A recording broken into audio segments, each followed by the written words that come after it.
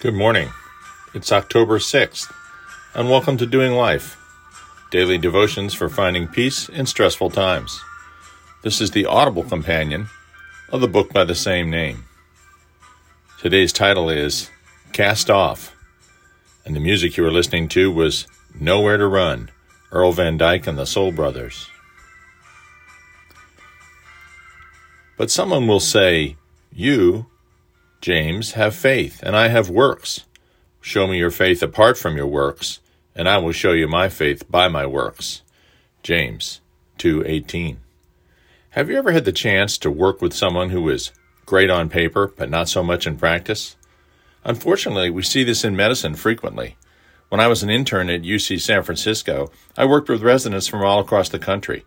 When I saw a Baylor College of Medicine ring on the hand of another doctor in the emergency room, I was confident of his or her clinical abilities under stress.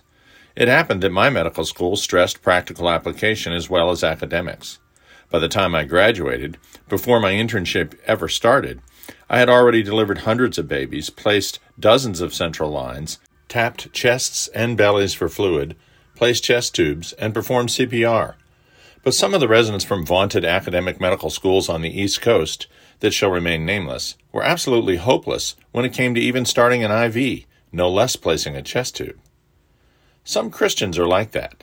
They've memorized Bible verses, they attend Bible study, they go to church regularly.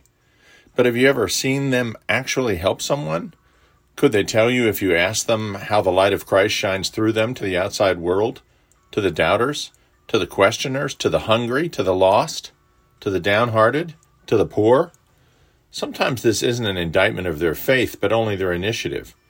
Sometimes it is an indictment of their faith, because of the same person who is mean to subordinates, ridicules his children, humiliates his wife, and then goes to Bible study.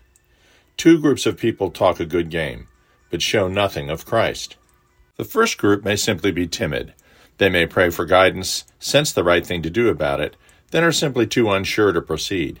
The other group are the Pharisees, the hypocrites. They're the ones James would claim have no faith because they have no works.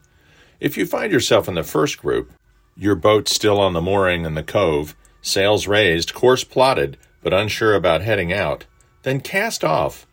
The next person who needs a friend, the next person who needs emotional or financial support, the next opportunity you have to serve, whether at a food bank or at a women's shelter or whatever, just go for it. Cast off.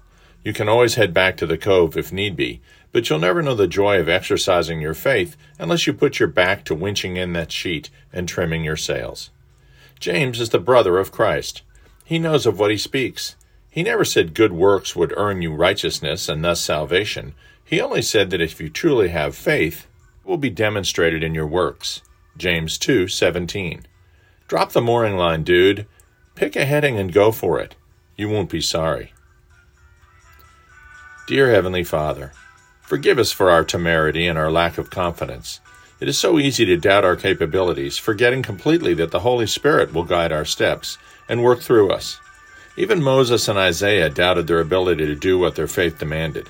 So you're in good company. But remind us when we balk at getting involved, that getting involved is exactly what Christ would have us do. Amen.